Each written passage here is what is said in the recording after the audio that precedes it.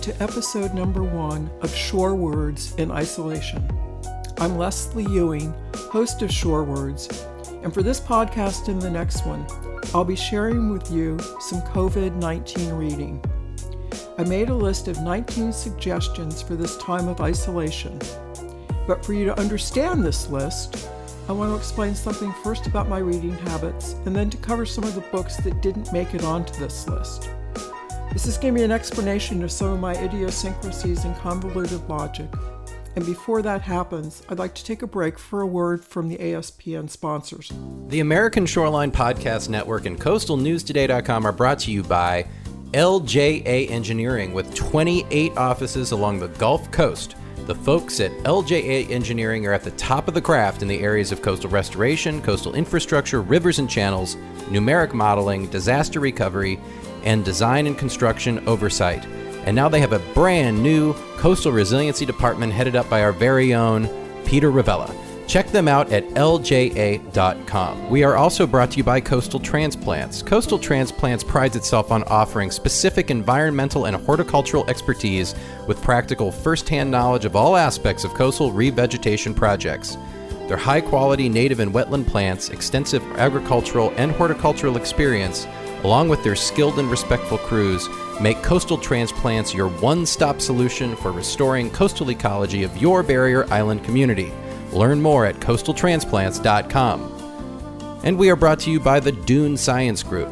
Did you know that fiberglass is one of the strongest and most durable building materials in the world? That it is resistant to deterioration caused by UV light and salt water? Well, the Dune Science Group does. They offer a full slate of solutions for dune walkovers and boardwalks that are made of fiberglass and built to last. They can handle your dune walkover project from beginning to end, including permitting, design, and construction of the strongest and most durable dune walkover on the market. Learn more at thedunesciencegroup.com. So first, here's my disclaimer about my reading habits.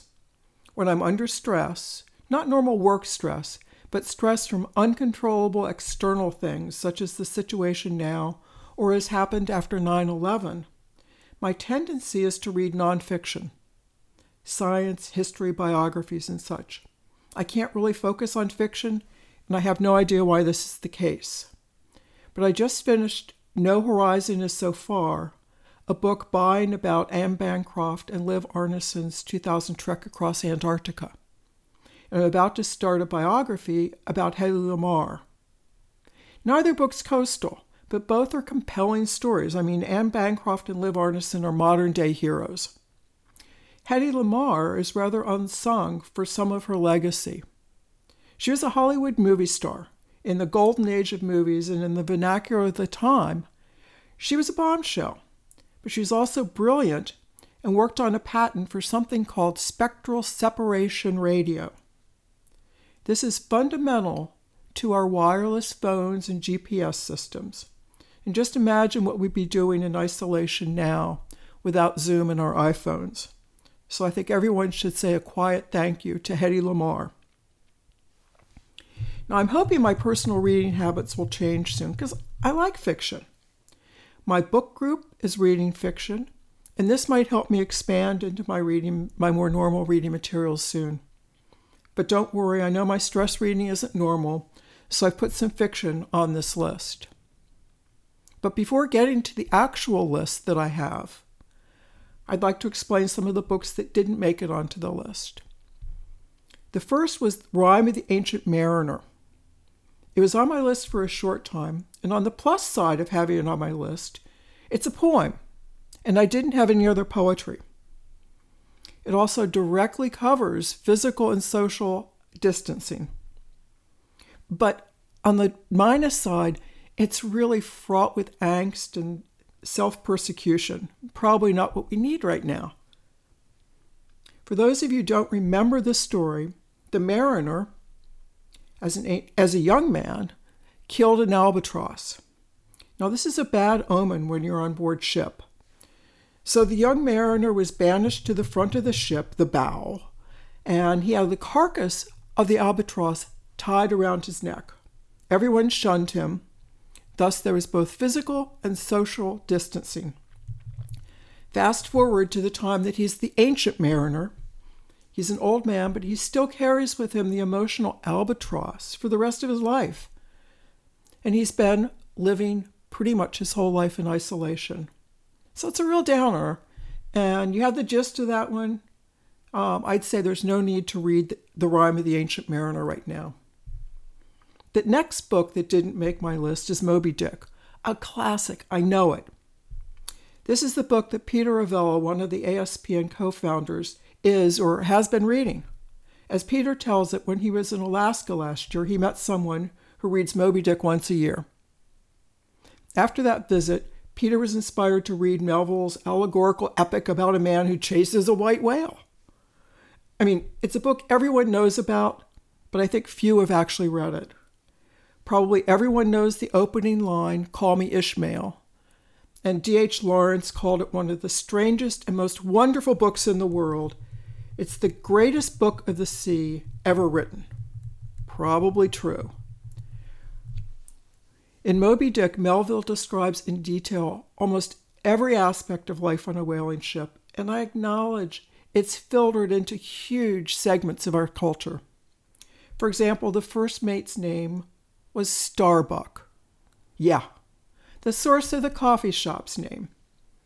Anyway, I did try to read Moby Dick once, but I was way too young. I didn't finish it, and I've never really felt the urge to try again.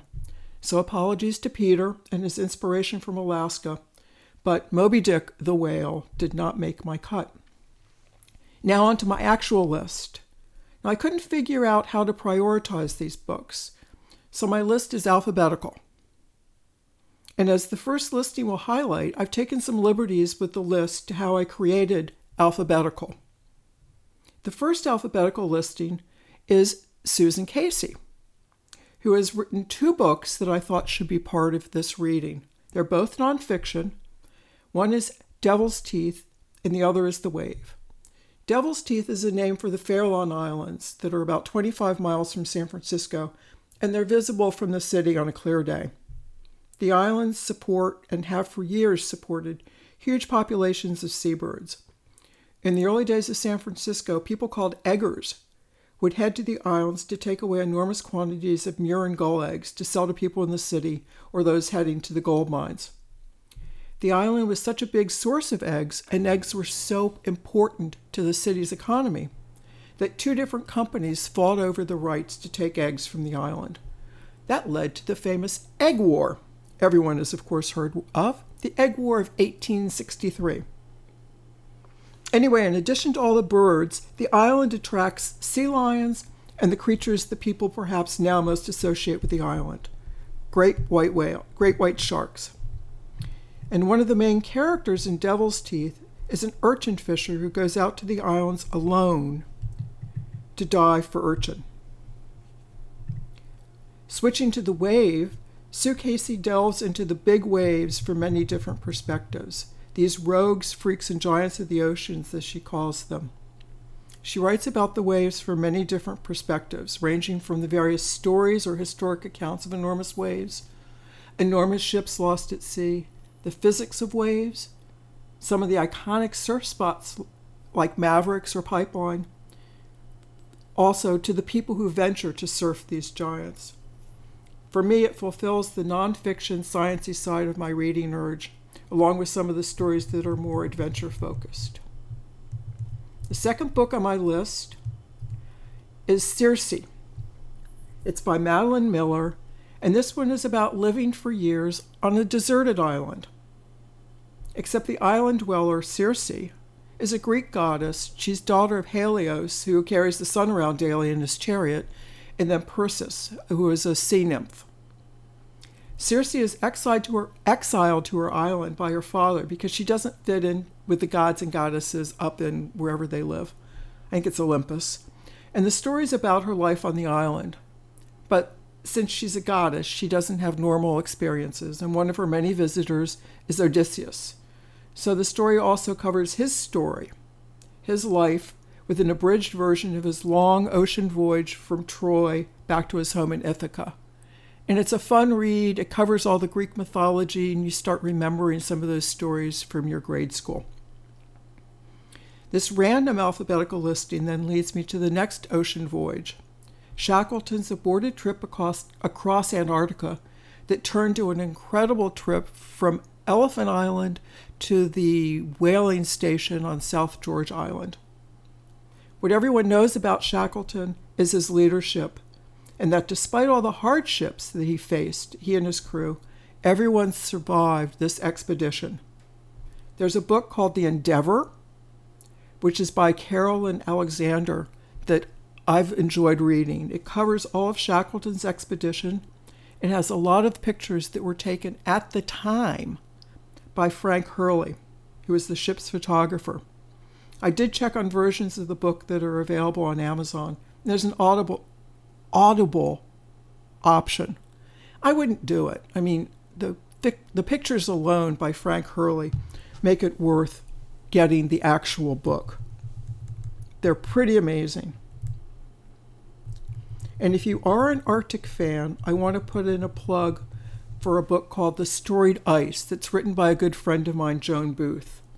She provides a really in-depth history of the human exploration of our most southern continent. Now, the next book on my list is The Floating Coast by Bathsheba DeMuth. It takes us from the Antarctic up to the Arctic. Bathsheba is a political scientist, and Floating Coast is about how the area around the Bering Sea, called Beringia, is altered by two different political systems. It's as close to coastal management as I could come up with for a book. But for centuries, people living around the Bering Sea were connected by that sea. They traveled back and forth across the strait, visiting and trading. And then the eastern side of the Bering Sea was exposed to or overtaken by capitalism. The western side of the Bering Sea was overtaken by communism. Two very different management systems were opposed upon this otherwise kind of unified region. Both systems brought very different perspectives on resource exploitation to people who still then, as now, had a very subsistence lifestyle. The U.S. side was exposed to money and goods from outside the region, to religion, to a new set of social norms and Western education. The USSR side was exposed to the 3-year, 5-year, 7-year plans that governed the taking of resources. They were denied, really, the idea of religion, but again, new social norms and the Soviet education. The people in the marine resources, though, were the same, and they were trapped in the middle of all this. So Bathsheba is a meticulous researcher. She traveled to both parts of Beringia, and she merges together both her personal experiences with the history and research from these areas. At its essence, Floating Coast is an environmental history of the Bering Sea and the influences of the different management systems on the people and resources of Beringia. It's another great nonfiction read. But now the swim through the alphabet brings me to G, which is Gifts from the Sea by Anne Morrow Lindbergh. And I said, I didn't find any poetry for the list, but Gifts from the Sea is pretty poetic. Anne Lindbergh was the wife of Charles Lindbergh and famous in her own right as a writer. And Gifts from the Sea is a series of essays about life. She wrote them while on vacation at Captiva Island. Each essay develops from various shells that she found on the beach, their shapes, their natural histories, and her reflections on things that all of us experience, like youth, aging, and friendships, and these ideas that evolved out of the shells themselves. Now, Anne Lindbergh used a Florida beach for her inspiration, and the next on my list uses the whole state of Florida. I'm too California-centric. He uses all the state of California for his stories. It's Carl Hiaasen, who is a reporter for the Miami Herald, and he uses some of the only in Florida type news stories for his totally crazy fiction writing. I try to read at least one of his books every summer. There are some current news stories about all the wildlife that is coming into cities while so few people are outside, like goats roaming through the streets in Turkey. I don't know for sure what's happening in Florida, but I have images of communities being taken over by alligators. And I really do hope that Carl Hiaasen is safe at home and able to turn some of the stranger epidemic stories into his next bestseller. Two of his books that come to mind right now are Tourist Season and Stormy Weather. Tourist Season starts with a partially dismembered body in a suitcase, and it's got a toy alligator lodged in its throat. There's a Shriners convention in town and a missing Shriner, so of course the Shriners mobilize to help find their missing colleague. My favorite image from this book is a group of fez-wearing Shriners swarming around Miami on oversized tricycles. Now, a lot of Carl's books have an environmental focus, and the former governor of Florida is one of the strongest environmental protectors. The ex-governor's name is Skink. He almost always appears disheveled. Somewhere along his life, he lost an eye and is now rather haphazard with using his glass eye. He really doesn't fit the image we normally have for a politician. But in Stormy Weather, while everyone else is trying to escape from an oncoming hurricane, Skink thinks it's smart to lash himself to a bridge to actually experience the storm. And again, this is sort of a truth is stranger than fiction or as strange as fiction. There's a British painter, Turner, who did something similar to this about 200 years ago. He's famous for his haunting images of open ocean storms and apparently went out on a ship during a storm and had the crew lash him to the mast so that he could see everything. But now for some more nonfiction, with The Hungry Sea by Lynn Greenlaw. Linda Greenlaw has spent most of her life on the water, and the Hungry Ocean covers her time as part of the Grand Bank sword fishing fleet. She was a ship captain, and part of her books are adventure, part social science, part fishery science. As a confession about including this book on my list, I really haven't read it yet, but I read her book, The Lobster Chronicles, and I expect that The Hungry Sea is equally as good. But a good friend of mine said that this is one of her favorite coastal marine books, so I'm using it on the list rather than the one that I have read. But if my personal reading habits remain focused on nonfiction, this might be next on my list once I've finished reading about Hedy Lamarr. But next up on my COVID-19 reading list is Kem Nunn. He may not be someone that a lot of you know of. I hope I'm wrong, but if I am, he's someone I think you might want to get to know. He's an early writer of surf noir fiction, dark fiction about California surfing. There are two books that I really wanted to highlight. One is Tapping the Source. It's his first novel, and it includes an iconic and difficult-to-access surf spot north of Santa Barbara called The Ranch. Then Dogs of Winter moves further north to the Humboldt Coast about surfing up in that cold, cold water. He's not really the Beach Boys version of California surfing, but worth getting to know. Now, if you want a book about the human nature and our draw to the water that's not focused on surfing, you might want to read or reread Old Man and the Sea.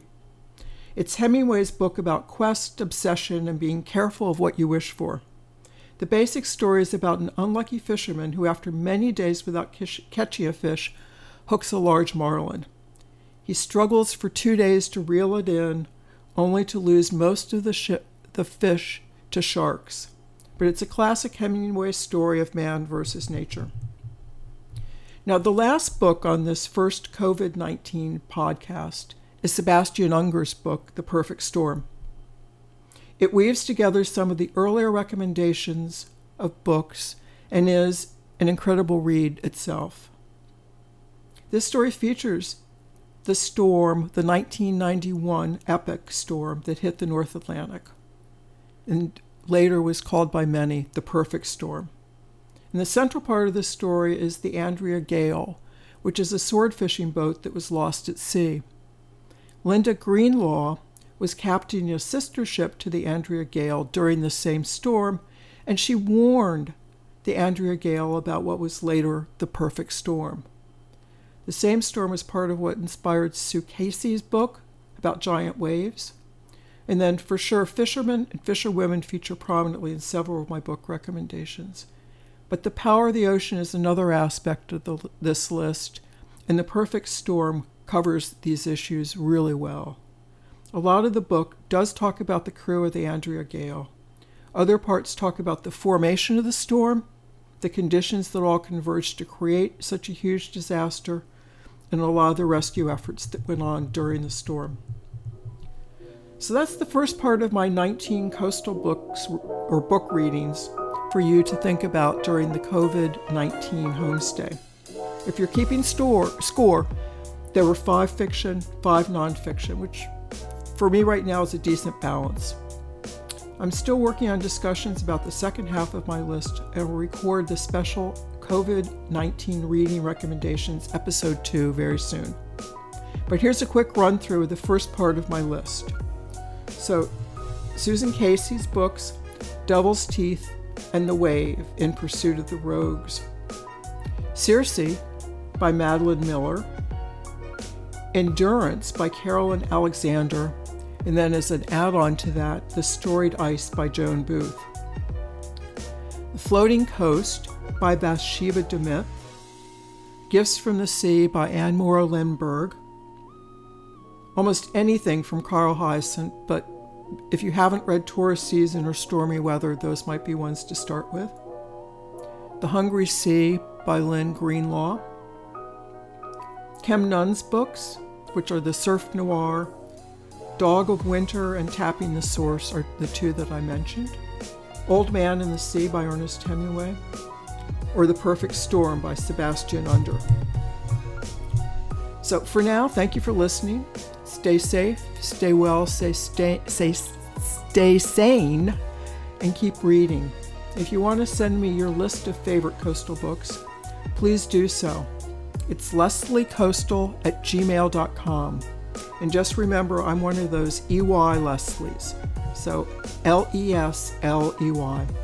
Thank you so much for listening, and happy times to come at all of our favorite beaches.